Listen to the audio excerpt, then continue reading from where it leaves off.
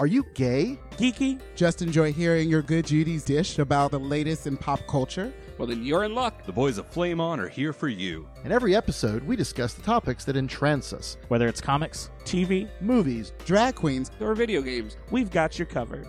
So, if you're ready for your gay and geeky slice of pop culture life, then sit back and get ready to Flame On!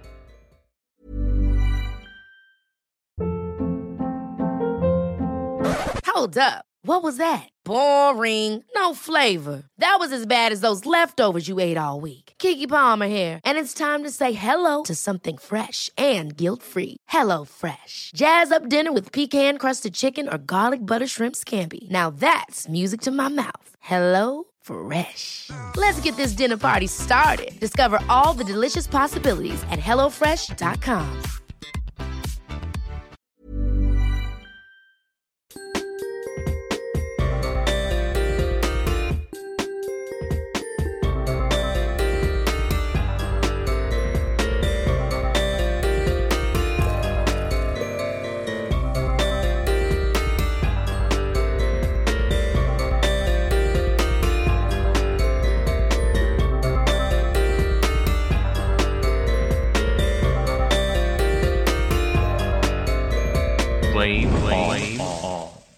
What's going on, everybody? Patrick Bear here, and we are back again. A little delayed, but we are here with your pop culture roundup.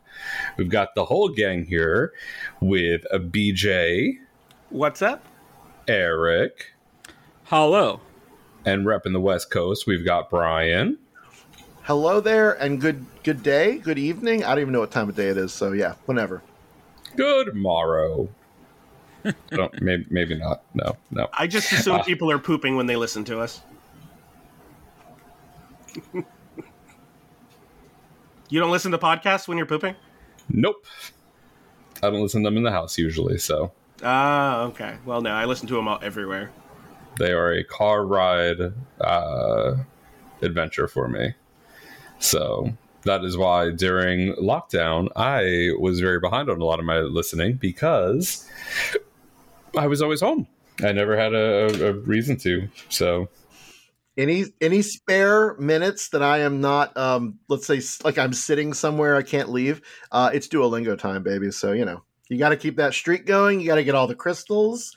You got to give high fives to your fellow language learners. I mean, you're not Duolingoing? Streaks, celebrate them getting their badges, completing the monthly challenges.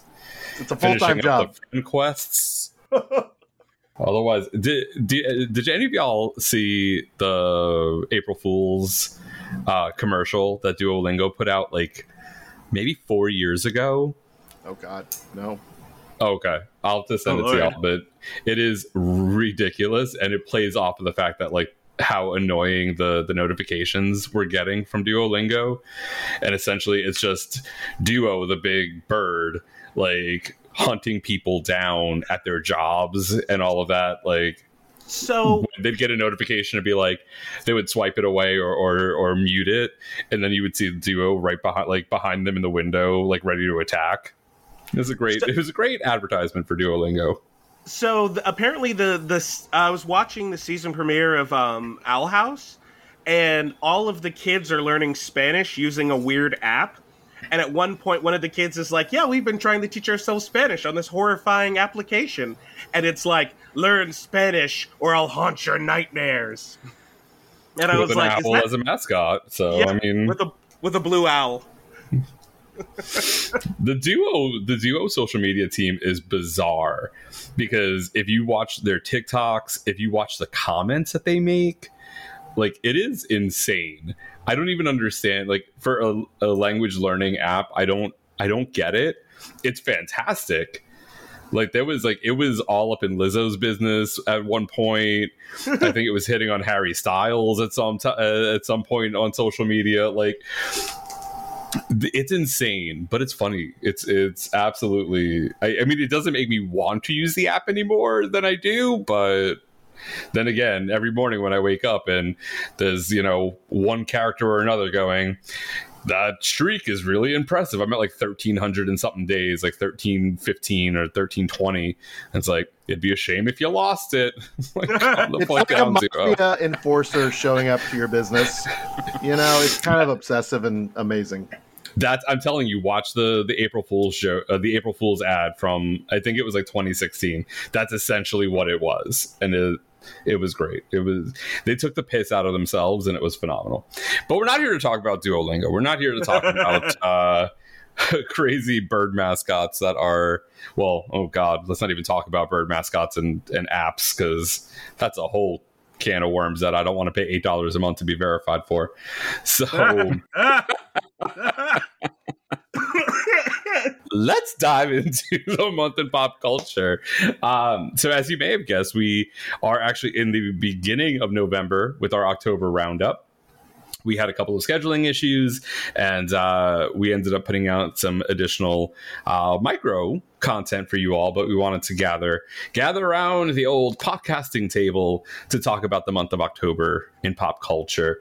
Shout out to BJ for hosting his first solo adventure in podcasting, and now just wait until I make him do all of the parts of it, including editing and write-ups, and then eventually get to posting his own episode. Oh my God, the journey will be complete. I feel like you're like become the master.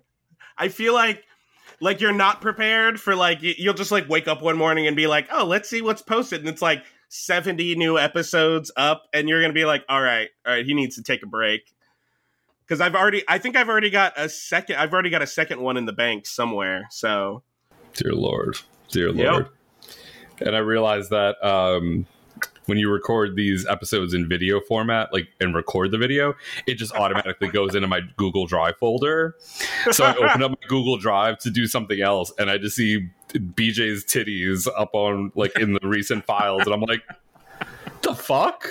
And then I was like, oh, because I'm attached to this account, it's attached to my Google account, it just automatically saves everything to Drive, which I just found out. So everything that we've ever recorded in this app is all in my Google Drive. Oh my God. Yeah, ridiculous. I'm like, oh, no wonder there's so much extra data being used in Google Drive here.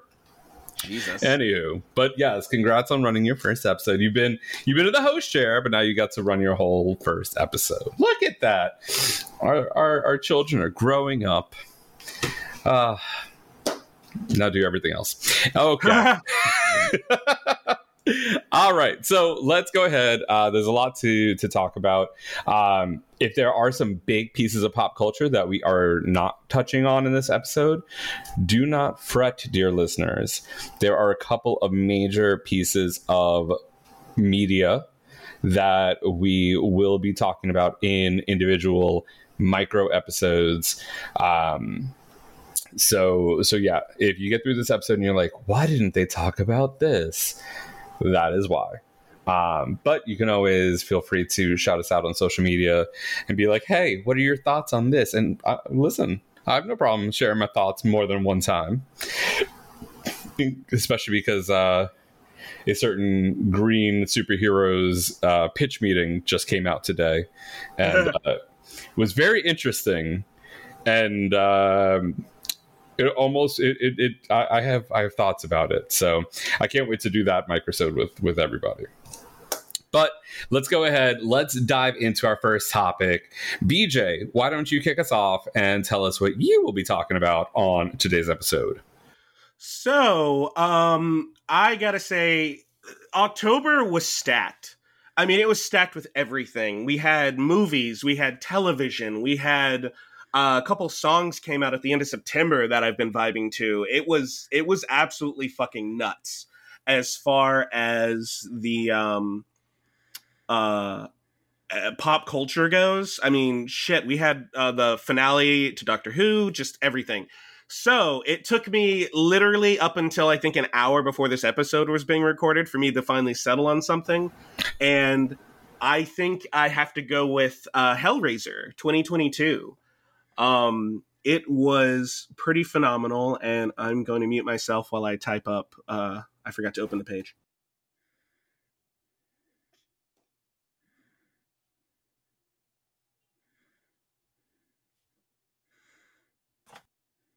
Smoke them if you got them, I guess. I love how like during this part where I'm gonna have to edit out regardless, me just like now is when I'm gonna mute myself. There you go. Right. All right. But no, Hellraiser 2022, it's a take on Clive Barker's 1987 horror classic. I gotta say, I am a huge fan of the original. Have any of y'all watched the original Hellraisers? Never seen a Hellraiser.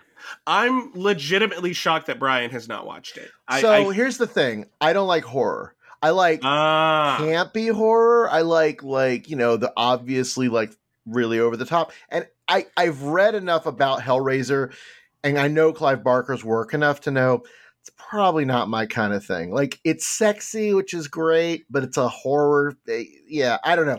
The one Rick and Morty episode that kind of like satirized the Hellraiser universe, I think that proved to me enough that Hellraiser is just not my thing. So it was, the original Hellraiser, it was funny because it was one of, oddly enough, my parents had a blind spot to horror movies when I was growing up. They were all over like weird cartoons, and as long as the cartoon wasn't rude to parents or adults, they were like, that's fine. So they made the mistake of letting me watch the Muppets, but not like the Simpsons. So I feel like that just messed me up more. Hellraiser, though, always had this kind of weird underlining mix of like sexuality, themes of addiction, and how like hurting yourself feels good. So like my kinky ass was like, I need to watch this, and I actually had a little movie night. Eric was there, and another friend of mine, Danny. But it was great. I was thoroughly shocked at how they took a concept like this that was back in the late 80s and managed to update it in a way that it didn't really feel. It felt like a horror movie from the 80s without actually being in the 80s. Like, there's a handful of stupid things people did, but a lot of it's based on the fact that your main character is dealing with recovering from addiction very badly. And you have other characters that there's a prostitute at the beginning of the movie, which I didn't really think of him as a prostitute. I thought of him more as like, just like, some homeless drifter that just stumbled into the wrong area of a party. But yeah, no. And then the cast, Jamie Clayton, who played the priest, otherwise known as Pinhead, haunting, because listening to the priest talk and then hearing Jamie Clayton's voice, I was like, oh, they didn't do much to change anything. And that is even more disturbing to me than anything else. It's I don't know if any of y'all are into like Cronenberg sensibilities and all sorts of stuff like that, like body horror. But the Cenobites, the longer you look at them, the more unsettling they become, because their clothing is their skin. It's like chunks of their skin have been peeled out and dried to be leather that they wear. So it is, what was funny is I originally held off on watching it, not because like I didn't think I'd like it, but because like you have to go into something like that, like knowing you're going to see disturbing shit. But actually, and what's funny is for a horror movie, it wasn't even very gory. Eric, what are your thoughts on it?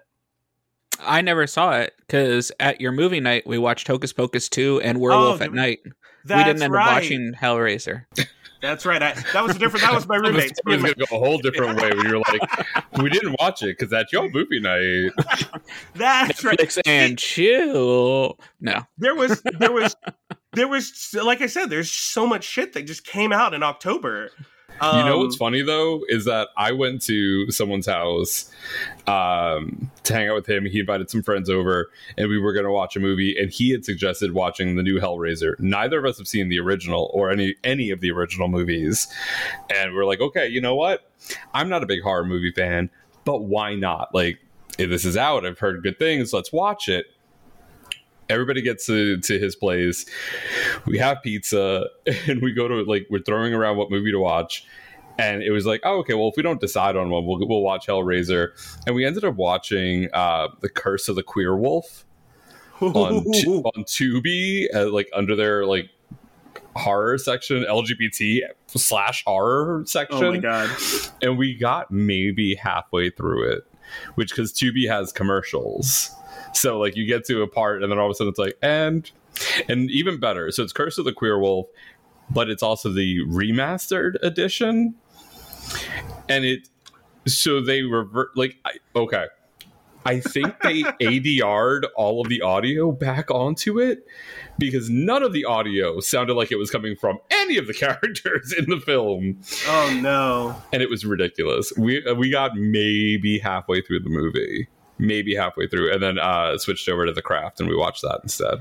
I can confirm that Tubi is a gold mine for queer indie and queer horror, and I think I made it about 10 minutes into that movie and realized it's delightfully bad, but not bad enough. No, it's not bad enough that you really need to make a thing of it to enjoy it. But anyway, yes, Tubi, if anyone is not already. Science Theater 3000, that film. Like, you can't go into it watching it being like, let's watch this film. Right. Like, you have to watch it and be like, we're going to roast the shit out of this as we're watching it. And then one of the characters was Richard Cheese, and I didn't know if it was like Lounge Lizard Richard Cheese or not. And I was really hoping it was like Lounge Singer Richard Cheese because friend of the pod Michael O'Quinn used to do Richard Cheese songs at karaoke when I worked at Stonewall all the time. And I was like, I don't know if this is the same person or not. And it was there's not a lot of information on the film, but it's interesting. Nice. Anyway, back to Hellraiser.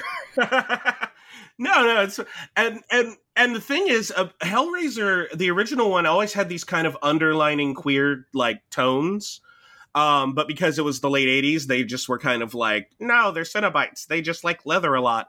So there was definitely a lot more freedom in this because Jamie Clayton, trans actress, amazing work. Everybody is absolutely enamored with her. Two of the characters are the brother and his boyfriend of the main characters. So yeah, the movie is just delightfully queer.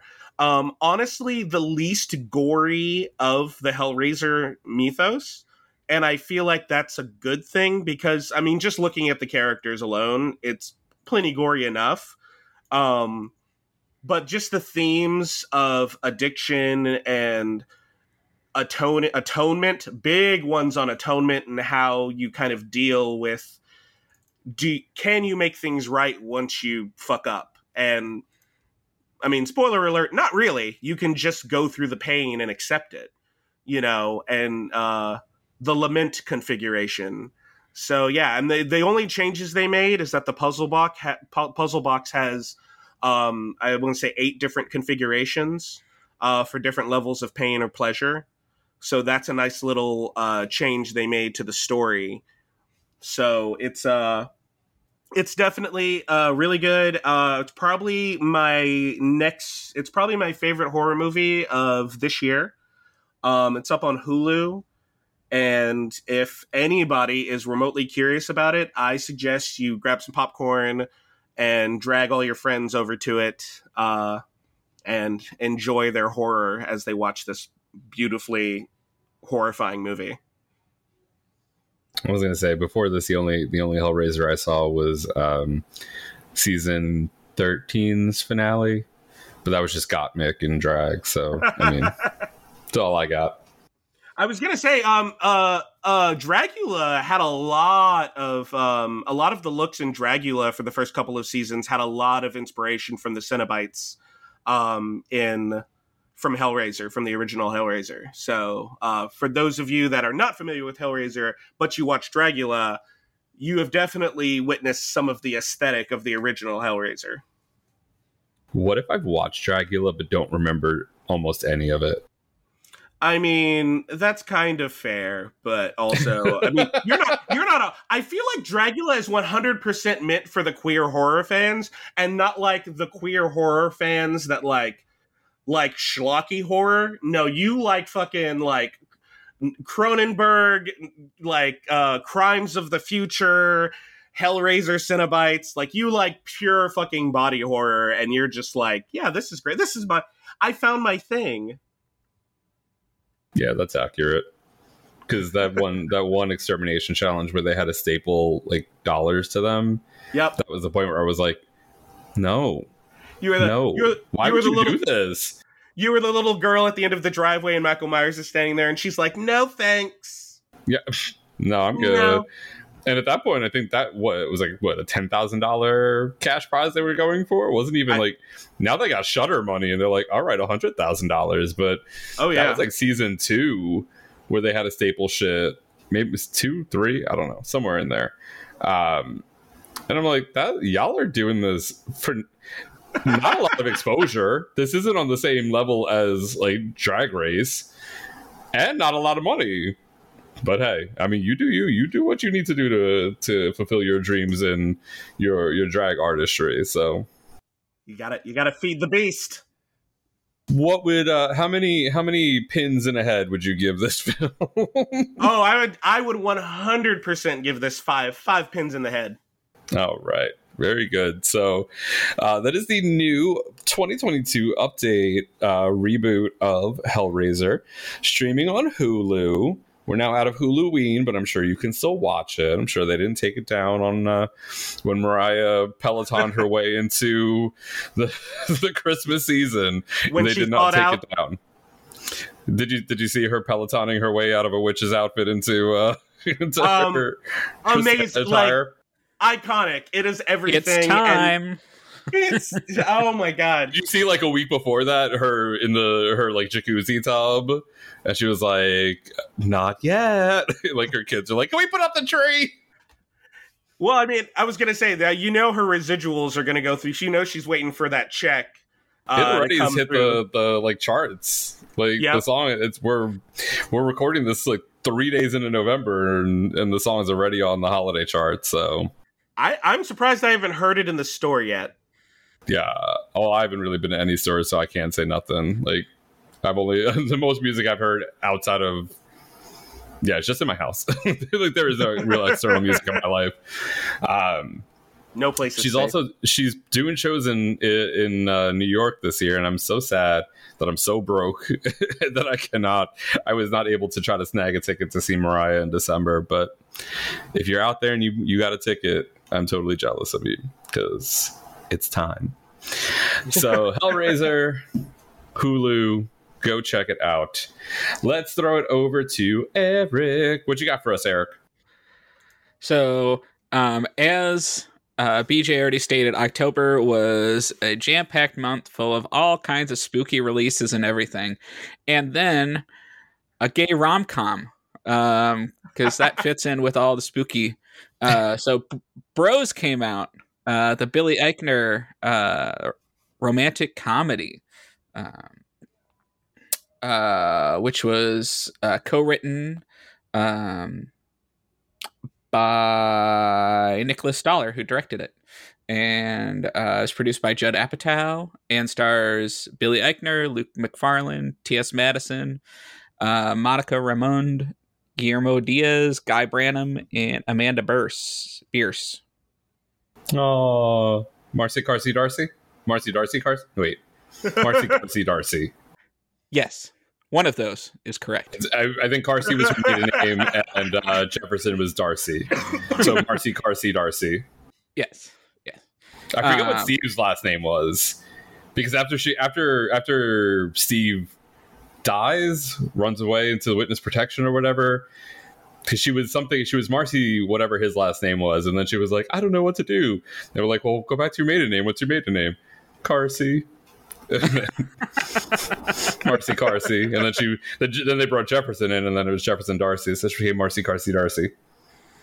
I know for those youngins out there that have no idea what we're talking about, it's Married with Children, and I apparently have way too much of that knowledge stored in the recesses of my brain that just came flooding out for some reason. Your lizard brain remembered. Mm-hmm.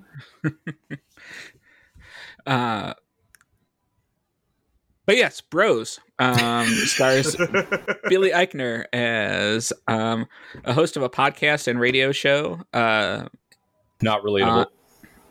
Nope. It's all about LGBTQ history and the stories that get lost along the way throughout history. And he's in his 40s. He prides himself that he's always been single and really doesn't need love to fulfill his life because he's got friends and Grindr and his work. And he's accepted a position as a curator for the upcoming National LGBTQ plus History Museum in Manhattan. So there's a lot of fun interactions between him and the other board members that include T.S. Madison and Cherry Jones and the guy who was the dean from Community that I can't think of his name. God, I fucking love him. But yes, and at a party for a new app release, he runs into and meets Aaron, who is played by Luke McFarlane, who they kind of talk a little bit, have a kiss, but nothing happens. And they end up running into each other later, and they decide, you know what, neither of them really wants a relationship, so nothing really happens. And they decide that instead of having sex together, which could possibly lead to feelings, they decide to hook up with another couple. So that way there's no one-on-one. But I really loved this movie in that it gave a lot of it spoke a lot of truth to gay relationships, in that not everything is concerned about monogamy. There's a really awesome trip to Provincetown they go on, and I just felt some magic there.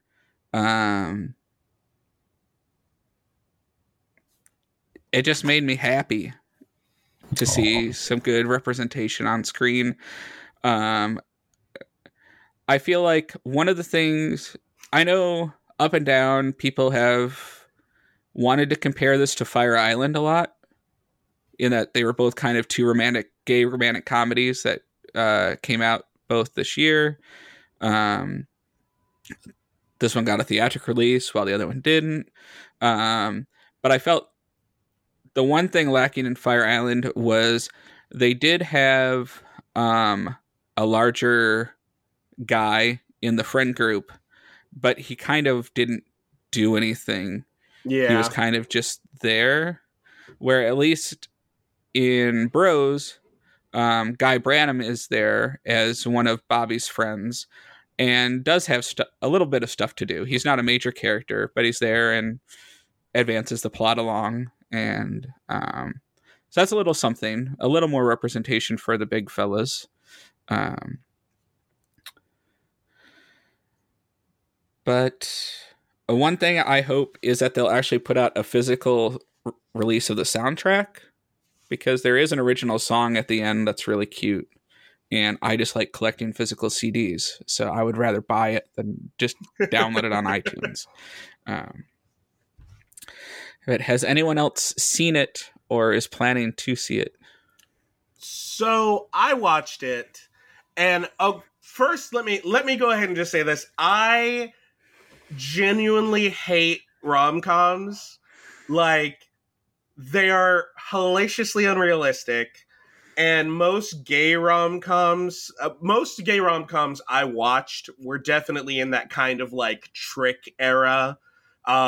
Jeffrey, all those, like, they weren't very good, but they were definitely entertaining, and they were definitely like the best we could have gotten for the time. So, you know what's funny is this is probably the only thing I've ever seen Billy Eichner in that I absolutely could not stand his character. I hated his character so much. I don't Have know you why. never watched a Billy Eichner vehicle before? Because he's usually not tolerable. I've pretty much I've followed his career pretty closely, and I think I've liked him in everything I've ever seen him in, especially Difficult People. Difficult People, I think, is like one of my favorite Billy Eichner roles. But I don't know. Maybe it's just something about Bobby and Aaron. I'm trying to think of makes me think of like when I see a broy guy and negging on like another guy. And for those of you that don't know what negging is, it's like insulting someone but being weird and complimentary about it. And like it's supposed to make you like play fight and then eventually you end up together. I don't know, just their interactions like it was believable, but it was like believable for me in like the worst way. I was like, I hate both of you. You two both deserve each other. But everybody else in the movie, absolutely wonderful. Like honestly, Jim Rash, just the fact that he was in this movie made me laugh out loud. I only saw him in the one clip when I first I barely watched a trailer. I watched one trailer for it, and the moment I saw him in it, I'm like, oh, I'm seeing this movie regardless. And then another standout, Guillermo Diaz, playing a straight guy and the actor's gay. Like I love Guillermo Diaz and everything he's ever been in. Which sidebar, if you haven't, what was he was in a stoner movie is what I originally remember him from. Half Baked. He was in Half Baked. But no, Angela, Wanda, Cherry, everybody at the museum scenes itself. What was it? The haunted house they did, or the oh yeah, at the very end. At the very end, yeah. Like honestly, it's giving me. It was kind of giving me just enough for getting Sarah Marshall vibes, where I wasn't their love story was like the least compelling thing to me. Their interactions were funny, but as far as an actual romantic piece of the movie, I feel like that fell super flat. And it just, I mean, maybe that was because it was kind of predictable, but at the same time, rom-coms generally don't need to subvert the formula to be good. I do think this movie was criminally robbed coming out at the end of summer and not closer to middle of October, because it originally came out when September. No, it was wide release on October 11th. Okay. Oh, National Coming Out Day. Okay. Yeah, I feel like that wasn't. I feel like the timing of its release was off. I feel like maybe it should have been released further into summer. Maybe not fall, I think, because it felt like a summer movie. So I feel like their release date did not do them any justice. I see what they were doing with the release date, but I feel like they didn't need to go that meta with it. They could have just released it June or July, August. I think August would have been, even though August, I think, isn't that where movies go to die? I know there's a month that movies go to die. Theatrical releases generally are it's a card game with when you release movies. Was it just a limited release on September 30th? Because I know it came. I know all of the dates said September 30th. Yeah. It got a limited release September 30th, and then it got a wide release on October 11th for National Coming Out Day.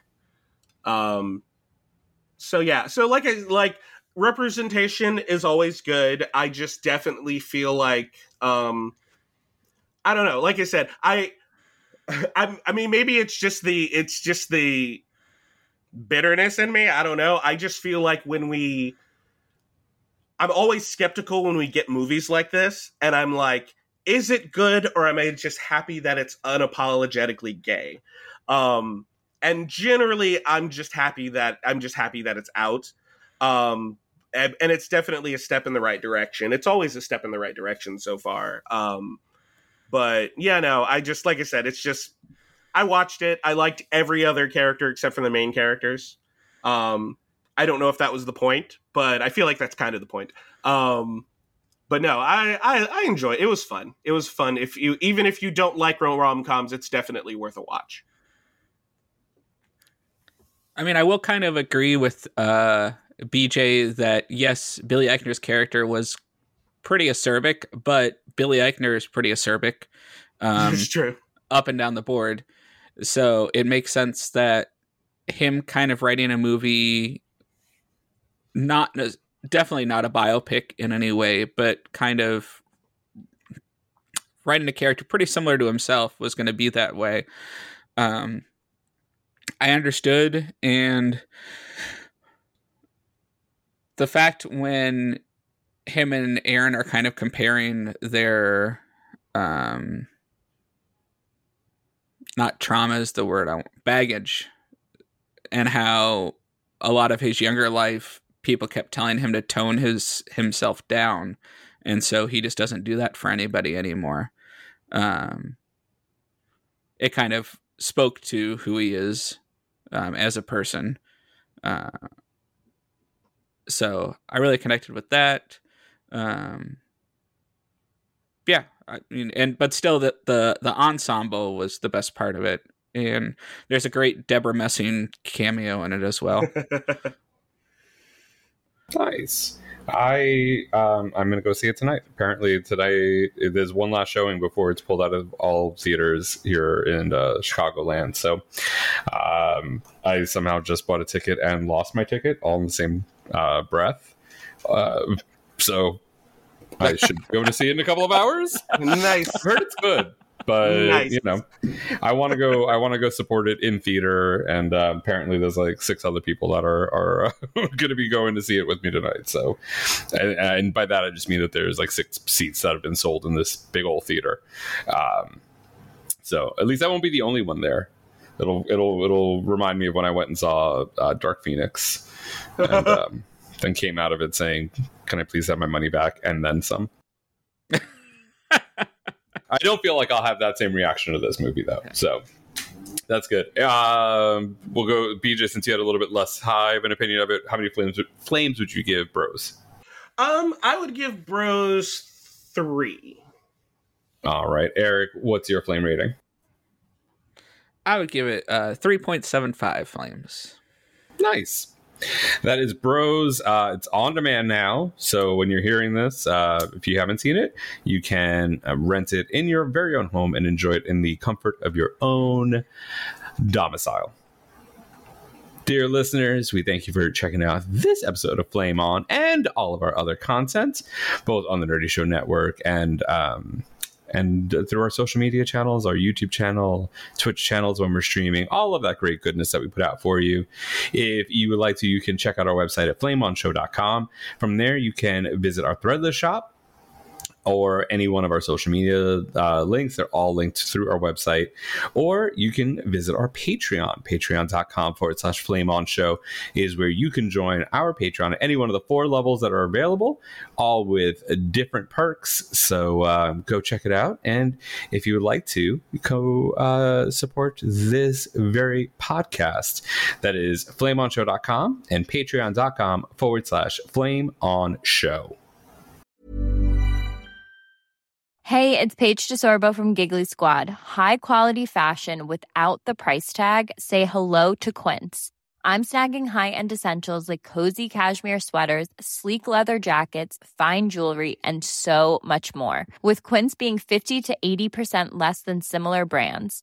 And they partner with factories that prioritize safe, ethical, and responsible manufacturing. I love that. Luxury quality within reach. Go to quince.com/style to get free shipping and 365-day returns on your next order. Quince.com/style. Hold up. What was that? Boring. No flavor. That was as bad as those leftovers you ate all week. Keke Palmer here, and it's time to say hello to something fresh and guilt-free. Hello Fresh. Jazz up dinner with pecan-crusted chicken or garlic butter shrimp scampi. Now that's music to my mouth. Hello Fresh. Let's get this dinner party started. Discover all the delicious possibilities at hellofresh.com.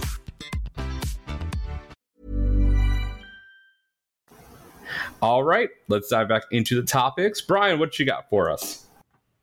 So I've been debating what to talk about because there's been a few things that I've dived into, and I think several we're going to talk separately in micro. So the next best thing that I realized I should talk about is Andor on Disney Plus, and this is Star Wars Andor.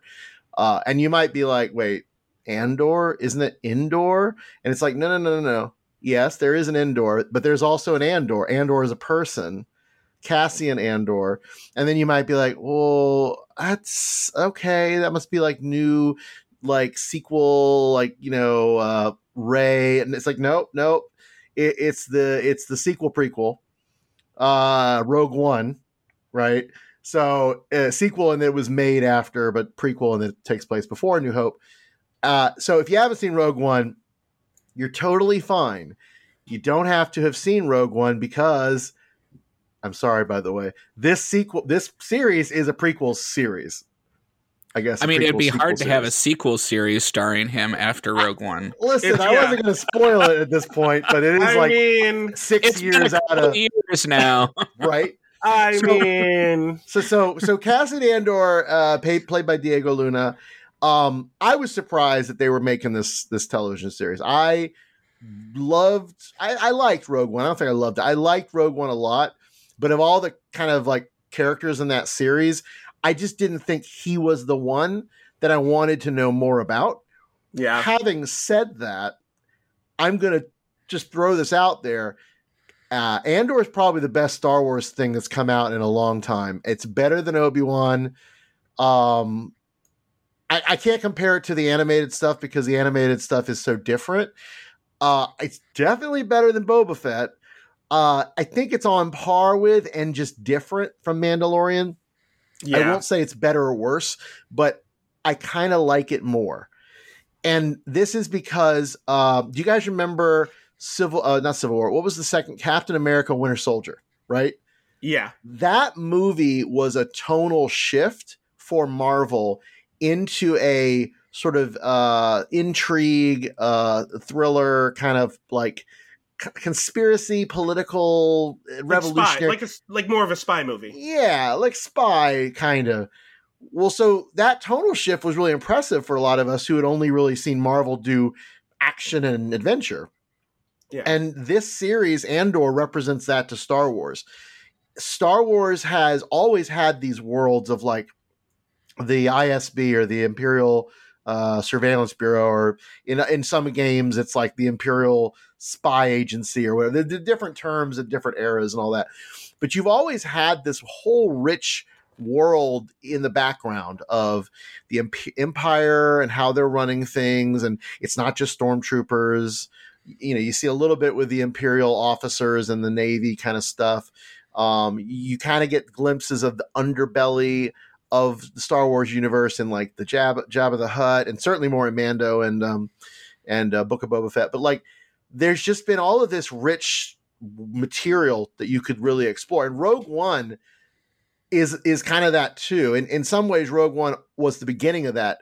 Like, oh, by the way, it doesn't have to just be about lightsabers and big action. But Rogue One definitely has lightsabers and big action. Or does it have lightsabers? It doesn't have lightsabers exact. Well, no, it does. It does.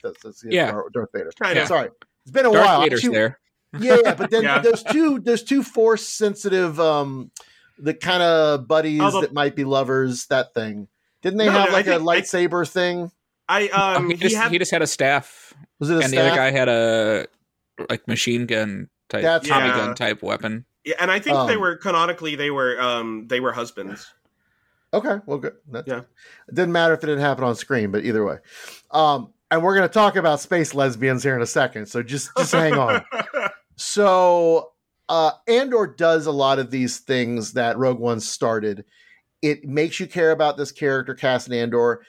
He's not the most likable person. Like, it's kind of like Billy Eichner in some ways. Like, he doesn't exude charm and charisma, but you start to understand as you see his life in the present and in the past sort of laid out a little bit of why he is who he is. Yeah. It's got a rich cast of other people, including, oh my God, what's his name? Who played Vladimir Harkonnen? Stellan Skarsgård. So like, he just like he's not in every episode, but when he is there as this rebel liaison / imperial art dealer, he just consumes all of the scenery. It's epic. Like, he has this one moment where he transitions his character, so to speak, goes from his reality as a rebel liaison, sort of arms dealer, and he has to put on his art dealer face, and you just see that moment and that transformation in his attire, but also his face and the wig. Like, it is a remarkable moment in that character. You're just like, oh wow, like you just see the illusion come to life. It's got a lot of backstory with Mon Mothma, who's always one of those characters that it's kind of a double-edged sword, because you almost don't want to know too much, but you do kind of want to know.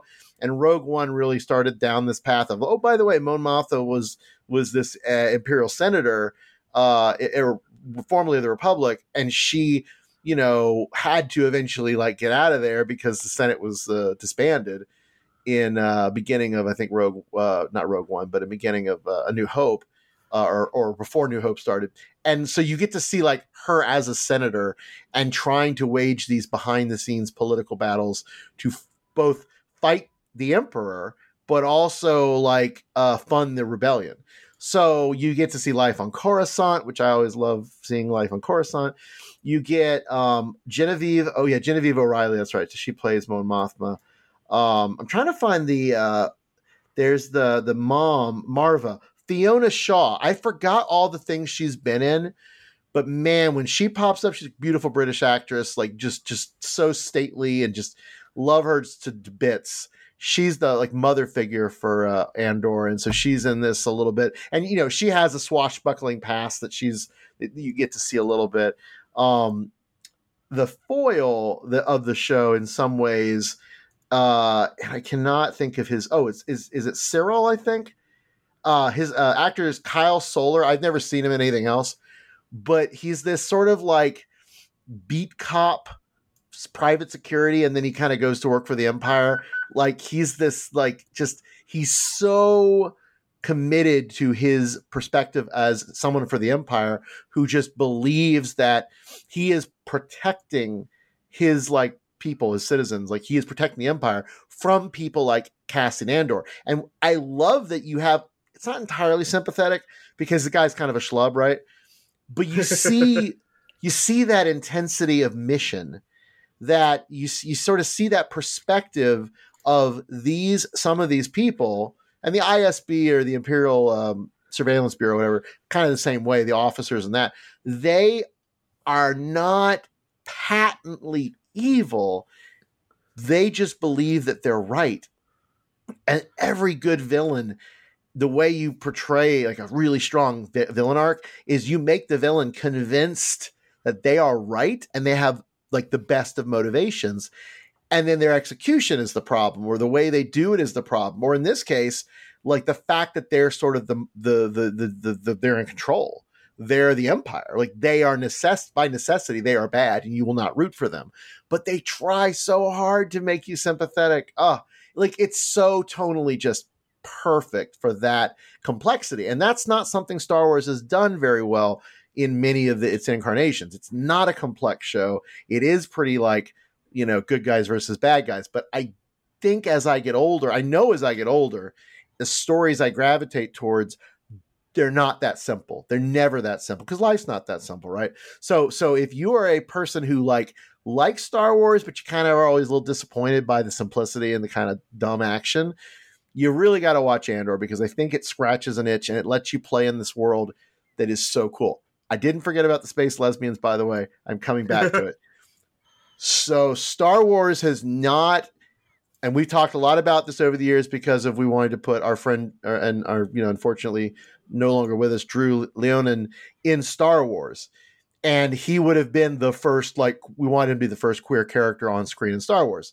And our former associate, Joshua Yale, from IGN, was championing that. And unfortunately, even though I think it did get a little bit of drop in the world, nothing happened. It didn't come, nothing came of that at that level. But since then, there have been these little queer moments in Star Wars, and we saw that one brief. Oh my god! Did they actually? They didn't even kiss. I don't think. In Rise of Skywalker, right? So they were the. I think Star Wars canon wise, at least on screen, they were like that first, on screen lesbian, interaction, right? Well, in this show, we get a little bit more. We don't get a kiss. We get furtive glances. We get touchy hands. We get longing, lots of longing. Oh my God, it's a freaking Katie Lang song played out, right? But you get touching hands.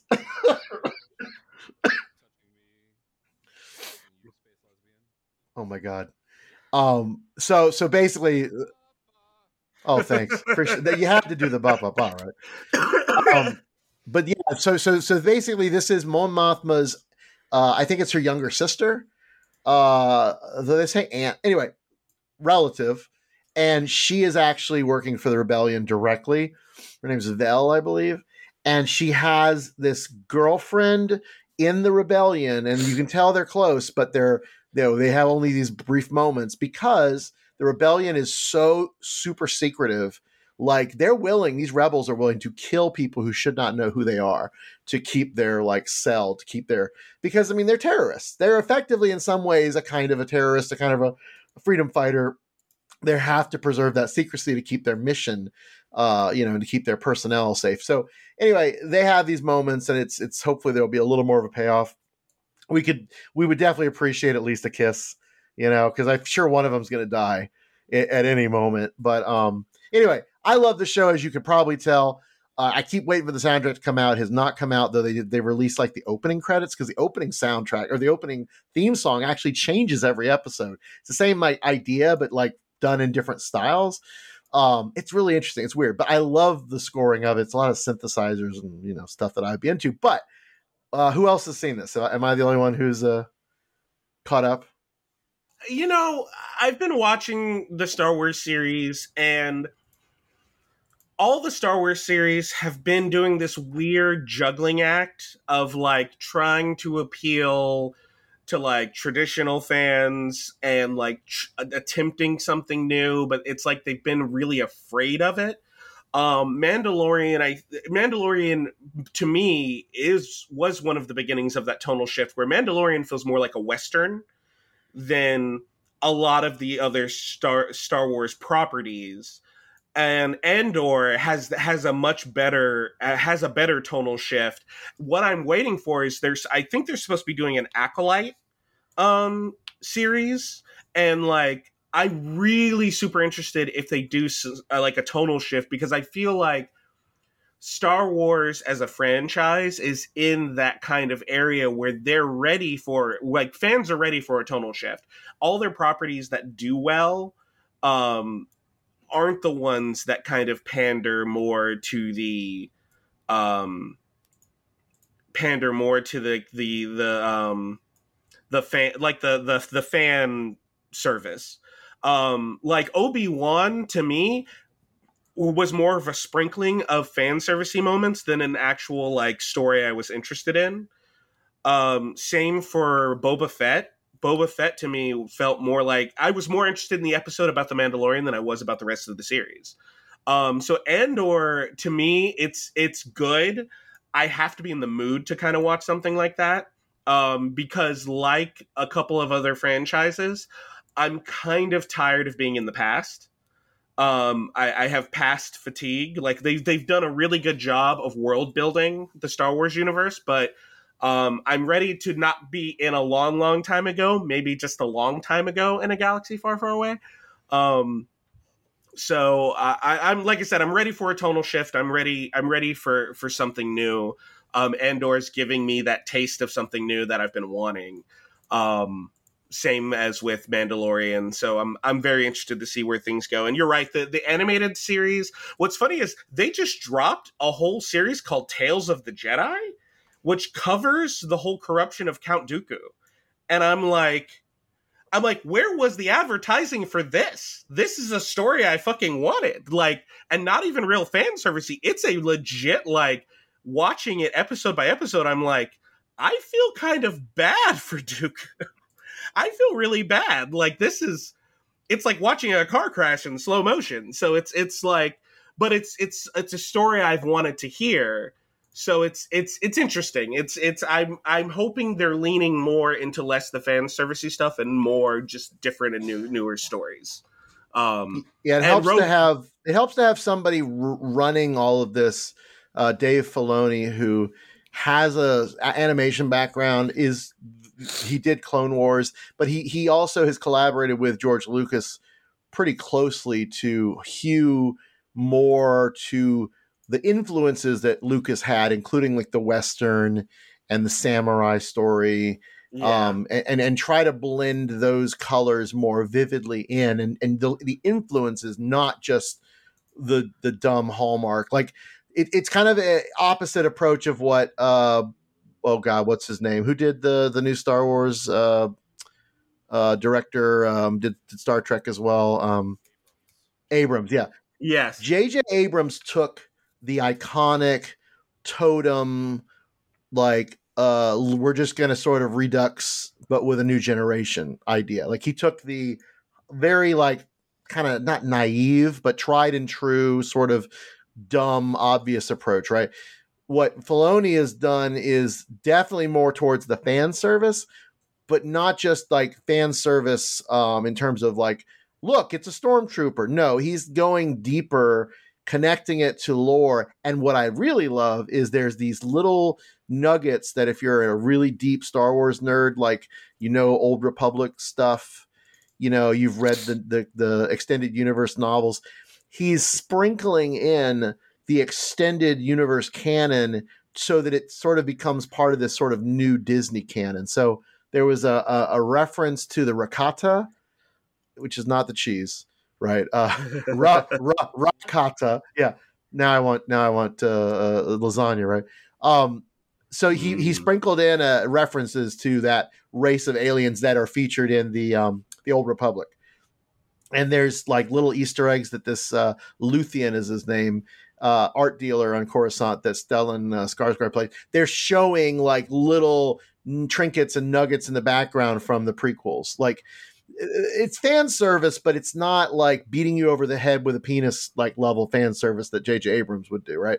It's subtle. It's there. If you notice it, great. You can go watch a YouTube video and they're going to highlight 8 things you may not have known about Star Wars. There's that level of analysis if you want it, but it doesn't hurt the story.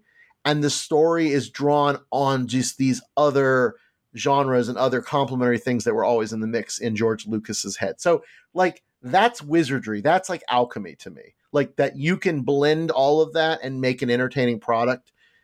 I'm impressed. And BJ, I totally agree. Like I watched a little bit of the was it Tales from Star Wars? Is that what it was called? Yeah. Tales of the Jedi.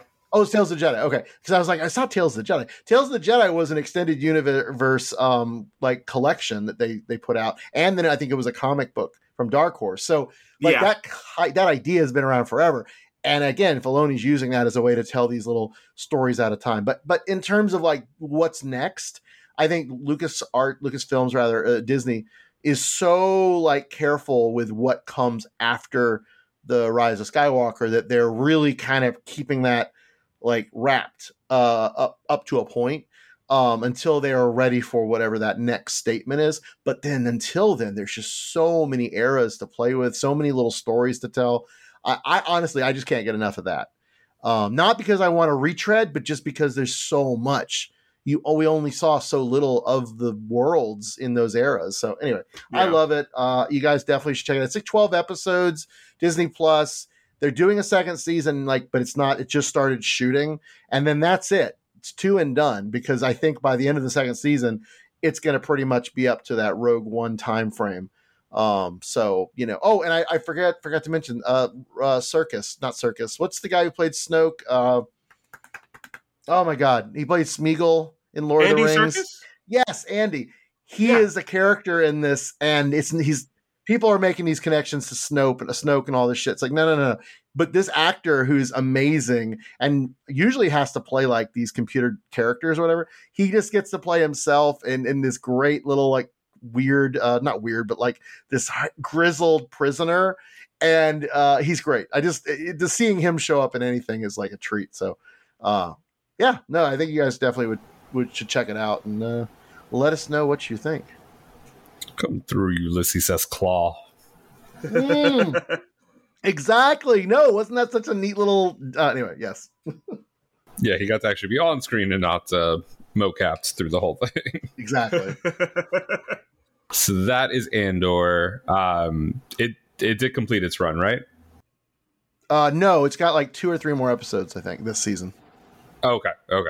So catch up on Disney Plus, and then let us know if you're watching. I see it pops up on my Twitter feed. I have a lot of people who are very big into the Star and or Wars, and they've been talking a lot about Andor and how good of a show it is. But I have not dove very deep into the waters of televised Star Wars stuff. Just Mandalorian, season 1, season 2, season 2.5, Book of Boba Fett, that's what I call it. And just waiting for more Baby Yoda now that he's just reversed any and all character growth that he's had by the end of the Book of Boba Fett, but whatever. Anywho, so I am on the opposite side of the streaming spectrum. I am over in the Netflix world for what I'm going to discuss. And dear listeners, I just want to let you all know I found my ticket to Bros. So I'm very happy about that. I don't have to, I didn't waste money on a ticket for no reason. So I wanted to talk about The Mole. And funny enough, I think this is not the first time I've talked about The Mole on this television show, on this podcast. Were you going to say something, Eric? Were you going to? Well, I mean, molly, me. I mean, you may want to get that checked. Yes. So, for those of you who don't know, The Mole is an American reality game show that originally aired on ABC from 2001 until, get this, 2008, because I did not realize that, before being rebooted on Netflix in 2022. It is based on other versions of the original Belgian TV series De Mole that have aired in numerous countries. So The Mole was produced by Stone Stanley Entertainment for its first 4 seasons. It was canceled, but was later picked up again after a 4-year hiatus. The 5th season was produced by Stone & Co. Entertainment. Then Netflix picked up the show after a 14-year hiatus. The 6th season premiered on October 7, 2022, and was produced by Eureka Not O'Hara Productions. So one of the things that I did not realize until I pulled up the Wikipedia page for this is I completely forgot that there was Celebrity Mole. And that's what had happened. There were 2 regular seasons of The Mole hosted by Anderson Cooper, which are now on Netflix and were on Netflix, I feel maybe 6-ish months ago. And that might have been when I brought it up last. Maybe it was a one-up that I did, because I remember talking about The Mole on this podcast, because I enjoyed it. I remember watching it back when it was on the air, and then kind of having that memory in my head, and then going, oh wow, it's on Netflix now, let me watch it. And I watched the 2 seasons, and it was still it holds up pretty well.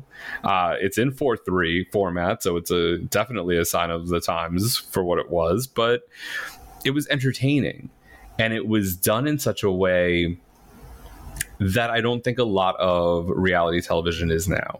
Reality television is so prevalent in our society that with this updated version, it lacks a little something for me.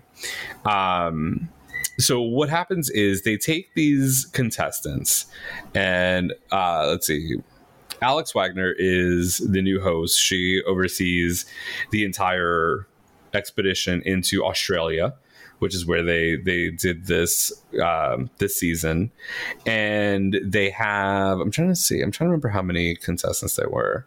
Okay, I don't remember. There was I think there were 10 contestants total, but they drop them into kind of the outback of Australia, and they have to compete in these challenges over the course of the time that the competition is going on to amass a pot of money. And at the end of the challenges, I don't want to say every challenge. Sometimes they'll do two different kind of like maybe a mini challenge or a way for them to bank some extra money, and then a major like expedition challenge. And so a mini and a main. A mini and a main. Joining the Mini and the Main Club. Please welcome to the stage, Mini and a Main. We had to get a Ray Chaser reference in here. But what they do is they will have dinner, they'll discuss, and then they go and take a quiz where they have to answer questions based off of the notes they've taken, the information they maybe have shared with other contestants, and essentially try to suss out who the mole is. You don't have to get everything right. You just can't be the one with the least amount of correct answers. Every time they take a quiz, the person that has guessed the least correct amount of answers is eliminated. And it used to be where Anderson Cooper would like one finger at a time into this like boxy laptop, type everything in, and then it would show up there was a screen that had the thumbprint, which was the mole like logo for the show, and it would either flash green or red. In a new updated world, they all have what appear to be Samsung telephones because they have the hole punch right in the center of the top, and she like quickly keys in their name, and then their phone lights up, and then the screen either goes full green or full red if they're eliminated. Throughout the entire thing, you're trying to, as the viewer, trying to figure out, okay, everybody in their confessionals is saying, I'm not the mole, but I'm suspicious of this person, you know. And the thing with how this was when the show first aired, it wasn't so meta about gameplay, and that is, I think, what was a little bit harder for me to watch in this series. Overall, I will say this: I thought it was a great series and a great return, especially after 14 years. It's a property that isn't really talked about, isn't something that people would maybe expect to be rebooted. But when the first two seasons were going on, either the player who was the mole or the editors or both were a little more covert. They tried to hide a lot more from the viewer. This time around, everybody was like, I'm going to do some suspicious stuff to try to make people think that I'm the mole, because then they'll think that I am, and they'll answer questions about me on the quiz and then get them eliminated while I'm sussing out who the real person is. And it's a weird mix of trying to metagame a game that like this. And the editors were really heavy-handed with showing us all of this stuff. And it felt less like cunning and more like, in some cases, just really sloppy gameplay. So I think maybe if they dial it back for another season, if they were to do a season, I guess technically this was 6, but a season 7 or a second Netflix season, maybe tone it down a little bit. The contestants, on the other hand, were phenomenal.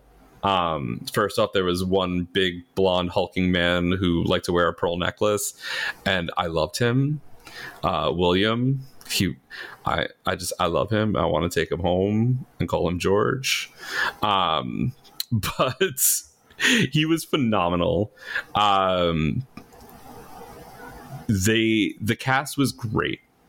One of the things, and I don't know if this is something that other casting companies have kind of taken the lead from CBS for, but during 2020, when everything was going on, the lockdowns, the BLM protests, a lot of these things were coming to national prominence and were at the forefront.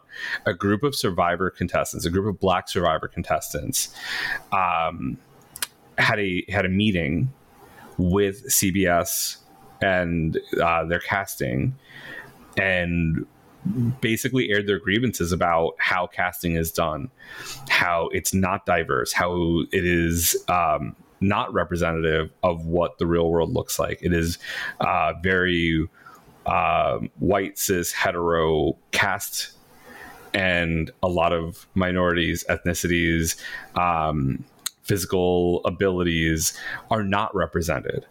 So CBS has pledged since then that at least 50% of their cast will be people of color.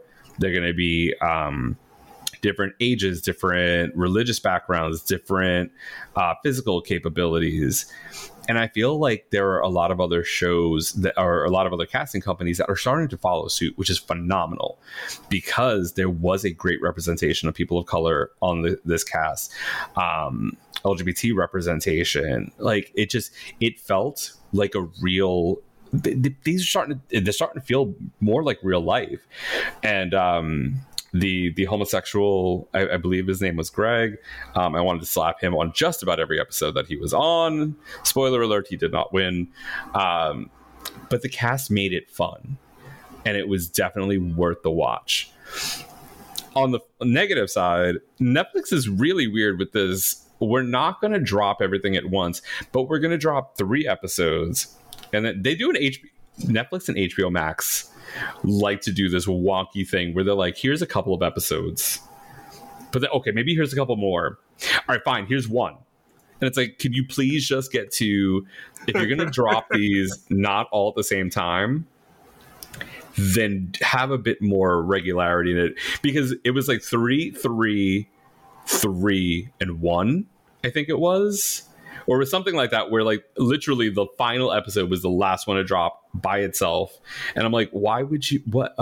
I was in suspense, but you could have done that over the course of 9 weeks or 10 weeks. And I still would have been, I'd have been coming back every week. I do it for the Great British Baking Show on Fridays on Netflix, you know, like we're getting back to that weekly drop of television in a lot of ways. And it's just like, it's nice. Like it's nice to have that. Okay, it's Wednesday. I can watch Ink Master, which just had its finale, this week. It's Thursday. Okay, let me go watch Last Night's Survivor. It's Friday. I'm going to go watch the Great British Baking Show on Netflix now. And having those pieces where, not appointment television necessarily, but having a day of the week where I'm like, okay, I'm going to go watch this. It feels nice again. Like it's not having to worry about when is this, like, let me just burn through it all. Now I have to wait another year to get more of that content and get it to spread out a little bit more, which is nice. Did anybody else check out this reboot of The Mole on Netflix? No, I'm the only one who watched. I figured I felt like this was definitely going to be a me topic, but it definitely was one that I think if you like reality game shows, I will not spoil who the mole is. I will not spoil who won. Obviously, the only person is that one homosexual that I said did not win. But I say if you are in that reality game show sphere, check it out. Watch an episode, see how you like it, and then see if it gets you hooked in, and then let me know if you do and want to talk about it, because I thought it was really cool, and I really do hope that it comes back for another Netflix season. And if not, then maybe another network can pick it up, because we saw what happened with Ink Master. It came back after a lot of turmoil. And by the way, listeners, you may not know this, but Eric started watching Ink Master. Did you catch up? Have you finished all 13 seasons before this new 14th one came out? No, I didn't watch seasons. I didn't watch the shop season. I like the winner of that season. And I didn't watch 13, whatever the one was right before this one. Yes, yeah. 13 was the season that the finale got cut off because of the pandemic, and then all of the sexual misconduct allegations against the judges and all that. Yeah, I didn't watch that. But I'm 2 episodes behind on this season. So, but I've been enjoying it for the most part. we'll have to discuss off air what you think about this season, because I just watched the finale today and I was on the edge of my seat. It was a very interesting finale, so you'll have to let me know after you watch the finale. But yeah, that's the Mole on Netflix. I highly suggest you check it out. Dear listeners, thank you so much for enjoying listening to our podcast. I'm just going to say now that you are enjoying it because you're still here an hour and change into this episode. So we thank you for listening. We thank you for being a part of our journey. And if you want to check out our website, it's flameonshow.com. That's where you can find all of our social media links. You can find our Threadless link. And you can also find a link to our Patreon, where you can just go to patreon.com/flameonshow and join any one of the 4 levels that fit you and the perks that you like the best. So that's flameonshow.com and patreon.com/flameonshow. All right, let's do a quick round of one-ups. Let's go back around the other way. Brian, what is your one-up? So I had a different thing planned, but whatever. I've had a lot of weird adventures lately, so I wanted to just touch on a couple things. I'll start by most recently. There is a event here in Seattle called Kaleidoscope that I had never been to until Halloween night, and it is the most delightful queer found footage / like old Scooby-Doo and horror films, but re-edited to be ridiculous, even more ridiculous. And if you ever have seen Dina Martina, I guess the Kaleidoscope guys actually work with her and collaborate a lot because Dina Martina was part of the video montage they did. So anyway, amazing show, Kaleidoscope. I think it's like every month here in Seattle. So if you're in the town, randomly, or you live here, please check it out. I'm actually going to try to get them on the interview series at some point when I bring that back properly in the future.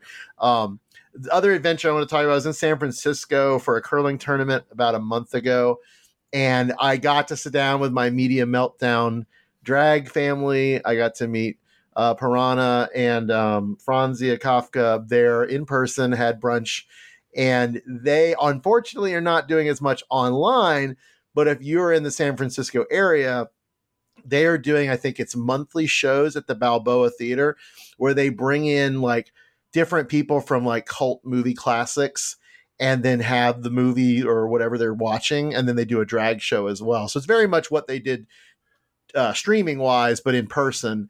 Haven't got to go to one of their shows yet there, but their most recent one is a Twin Peaks themed show. And I think they have Cheryl Finn and the guy that played the boyfriend. Anyway, so if you're in San Francisco and you love queer and weird culty cinema and drag, the Balboa Theater is your place, and check out what Media Meltdown is doing.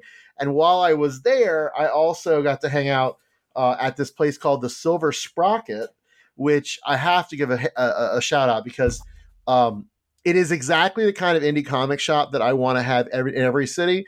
I'm kind of shocked that we don't have anything quite exactly like this here in Seattle, but we have things that are close, but not quite the same. So Silver Sprocket, they do zines and little indie comics, and they're very queer. I mean, probably like 75% of their stuff is fantastic, queer and indie for comics. So if you want to find them, they are online.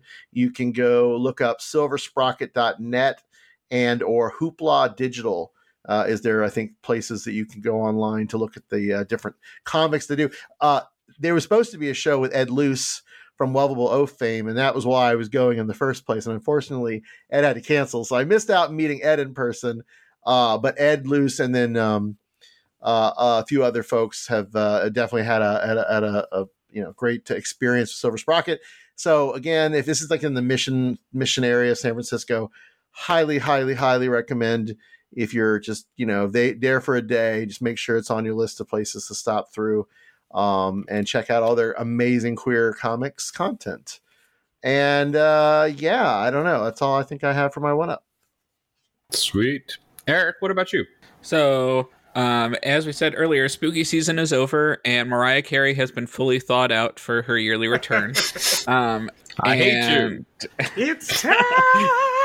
And also, all Christmas movie trailers have started dropping, and there's 2 in particular that I'm looking forward to coming out soon. One is going to be on Apple TV, and it's an updated retelling of A Christmas Carol called Spirited, which is a musical starring Ryan Reynolds as the Scrooge character. And it's a kind of a meta where everyone knows of A Christmas Carol in this, but it's just a yearly tradition where the ghosts come and still convert someone every year. And Ryan Reynolds is the one this year. And Will Ferrell plays the ghost of Christmas Present. And it just looks like a fun time. The other one is called Violent Night. And it's basically Die Hard, but instead of Bruce Willis, it's David Harbour as Santa, who is delivering presents to a house that's under siege by John Leguizamo, and a cast of naughty characters. And so Santa has to go and kill a bunch of people. And it looks very much fun. And while it's not a Christmas movie, coming out tomorrow on Roku Channel is Weird, the Weird Al Yankovic quote-unquote biopic. That still hasn't come out yet? No. Well, it's been very limited, like, single-night releases in theaters around certain parts of the country. It feels like I've been seeing the trailer and everything for forever. It was the same thing with Bros. They were doing, like, advertising during the summer, and they were like, release September 30th, and I'm like, it's June. Why are we doing red carpet? Billy Eichner had Mariah Carey on the red carpet doing a premiere of Bros in the summer. Yeah, I think in June, and I'm like, oh, this should be coming out soon then. And I go and I look it up, and it's like end of September, beginning of October. I'm like, why? So the same thing with this movie. I've been seeing all of this stuff. I've seen all the articles. I've seen all of, like, now? Well, all right. Tomorrow. So, dear listeners, when you hear this, it'll be tonight. So this will be, go check it out on the Roku channel, and go check out the other movies that are coming. Just like many men to David Harbour as Santa, because that checks a lot of fetish boxes for a lot of people out there. Yes. Anywho, BJ, what have you got? All right, real quick. These are all my top picks from spooky season. I will just give a name and a grade, but these are all things. If you have not seen them, absolutely go and see them. First up is Wendell and Wild, Henry Selick's new stop-motion dark comedy on Netflix. It dropped the 28th of October, and it was produced by Jordan Peele. It's got a very nice punk aesthetic and a couple of queer characters. It's absolutely wonderful. Next up, we've got Hocus Pocus 2. Controversial opinion, I liked it better than Hocus Pocus 1. And I really hope they do another sequel. There's some side eye for those of you not looking at the video. And then starring honorary host of Flame On, Ginger Minge. True. I say starring in a very loose meaning, but hey, she got a line. A couple scenes. She made her money. I mean, there's lots of people who've worked with. No, anyway. And then we're not going to be talking about lines right now, anyway. And then the first of the Marvel special edition things they're doing, specials. Special edition special part 2. Electric Boogaloo. Werewolf by Night is absolutely phenomenal. Wonderful bit of Marvel lore. You've got Man-Thing. You've got the Bloodstone family, who are always wonderful in the comics. Absolutely love Elsa them. Bloodstone brought to life, not quite as well done as Warren Ellis did her in Next Wave, but still pretty amazing. Definitely Pretty good. Phenomenal special. Yeah. Elsa, was she singing Let It Go? And then finally we have hold on real quick before you move off of Werewolf by Night. New Rockstars, go check out their video where they theorize that a lot of what's going on right now is very Wizard of Oz. There's a Wizard of Oz connection through this whole thing, which also includes Werewolf by Night. Oh yeah, absolutely.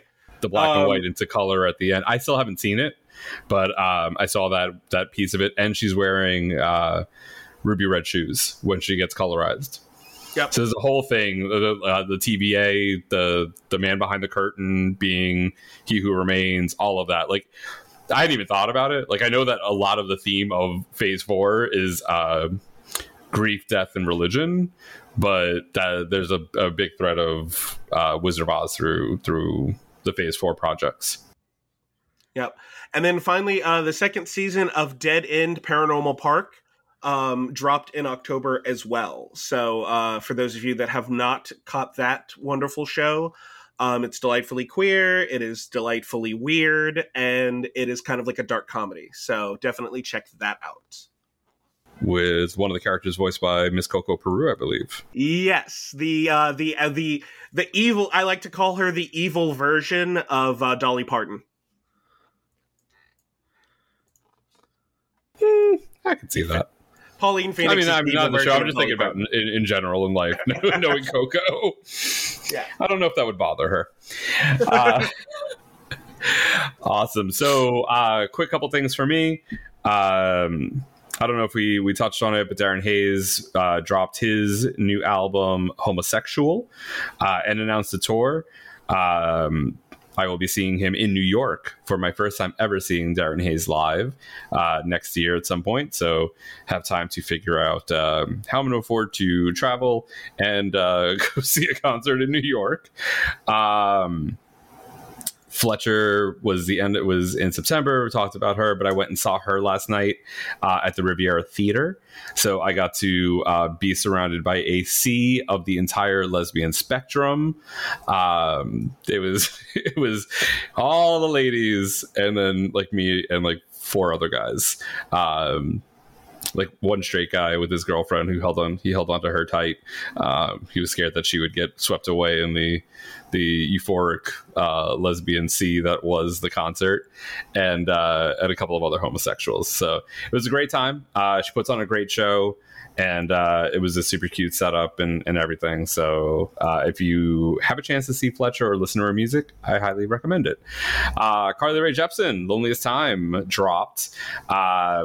I'm going to see her on Saturday, or when this comes out, it'll be tomorrow, on her tour. And apparently this is not a very Loneliest Time heavy tour. Apparently there is a lot of other Carly Rae Jepsen on this tour, and only a little bit of the Loneliest Time. So that is interesting. But I've done a listen through. It's a good album. It didn't grab me the same way that Dedicated grabbed me when that first came out. But then again, I also need some time and like to read the lyrics, because there are certain pieces I'll catch, and I'm very lyric driven. So there are some songs on there that I know I want to go back to and really kind of spend some time with. I haven't had a lot of time with it because this other small little album came out the same day, and then released 7 additional tracks 3 hours later. If you haven't heard about it, Taylor Swift dropped her 10th album on October 21st, same day as Carly Rae Jepsen's The Loneliest Time came out. It was a very, very busy day in my heart for music. The concept behind the album was 13 sleepless nights, and it crosses. It is very pop, but it also crosses kind of the vibe into a few different feels. I don't want to say genres, because it wasn't really genre crossing, but it felt like it was bringing in some other things.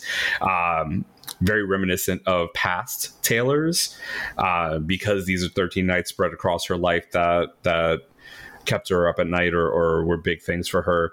It does pull from some other sounds and vibes and feelings from some other tracks. And then before this album came out, she had been doing this stuff called Midnight's Mayhem with me on her TikTok and announcing the song titles. We didn't get a lead single, but we knew that Antihero, the video for Antihero, was dropping at 8 a.m. on that Friday. But she panned across this whiteboard that had like the whole schedule for the week of like the album release. And on that Friday, it's an album release at midnight, and then a chaotic surprise at 3 a.m. Most people thought she was going to be announcing a tour. She ended up dropping 7 bonus tracks to the album that she felt were great songs but didn't fit the overall narrative of the album. and we got the Midnight's 3 a.m. version. All 10 spots of the Billboard Top 10 on the Hot 100 for last week, all taken up by Taylor Swift. First time artist has held all 10 spots. First time that there was not a male artist in the top 10. And her album ended up breaking like 700 records in a week. And I don't even want to... I think that's actually accurate, and it might be a lowball count. There was apparently all of these records that she's broken. Spotify streaming record, single day for a week. It's like 1 billion streams in a week. It's insane. And then she went on Good Morning America a couple days ago and announced the Eras Tour, her first tour in 4 years, with 4 or 5 years, with 4 fully brand new albums, 2 re-releases with bonus tracks from the vault that are brand new songs, with the possibility of more re-releases coming either before or during the tour, because in the Bejeweled video, which came out like 2 days after the album dropped, it is packed with Easter eggs that point to Speak Now being released at the beginning of December. She has been busy. She would caption a photo of herself right now saying, not a lot going on at the moment, with all of this stuff being dropped right around her. So I am a verified fan on Ticketmaster now, because there are two tour dates in Chicago, and I don't know if I need to sell my body on the corner, start an OnlyFans, be on Feet Finder. I don't know. I will figure out a way to buy some tickets to see this concert. So just putting it out there. And if y'all out there in the listenership, I'm here. I will gladly be a sugar baby for Taylor Swift tickets. Lots of music going on. So yeah, lots of great stuff. There's so much that we haven't talked about. We'll definitely get to She-Hulk, Rings of Power. There are so many things, but those will be in individual microsodes. Thank you all so much for listening. Check out our website, check out our Patreon, and we will be back in 2 more weeks with more content for your listening pleasure. But until then, bye, bitch. Bye. Ciao. Ever catch yourself eating the same flavorless dinner 3 days in a row? Dreaming of something better? Well, HelloFresh is your guilt-free dream come true, baby. It's me, Keke Palmer. Let's wake up those taste buds with hot, juicy pecan-crusted chicken or garlic butter shrimp scampi. Hello Fresh. Stop dreaming of all the delicious possibilities and dig in at HelloFresh.com. Let's get this dinner party started.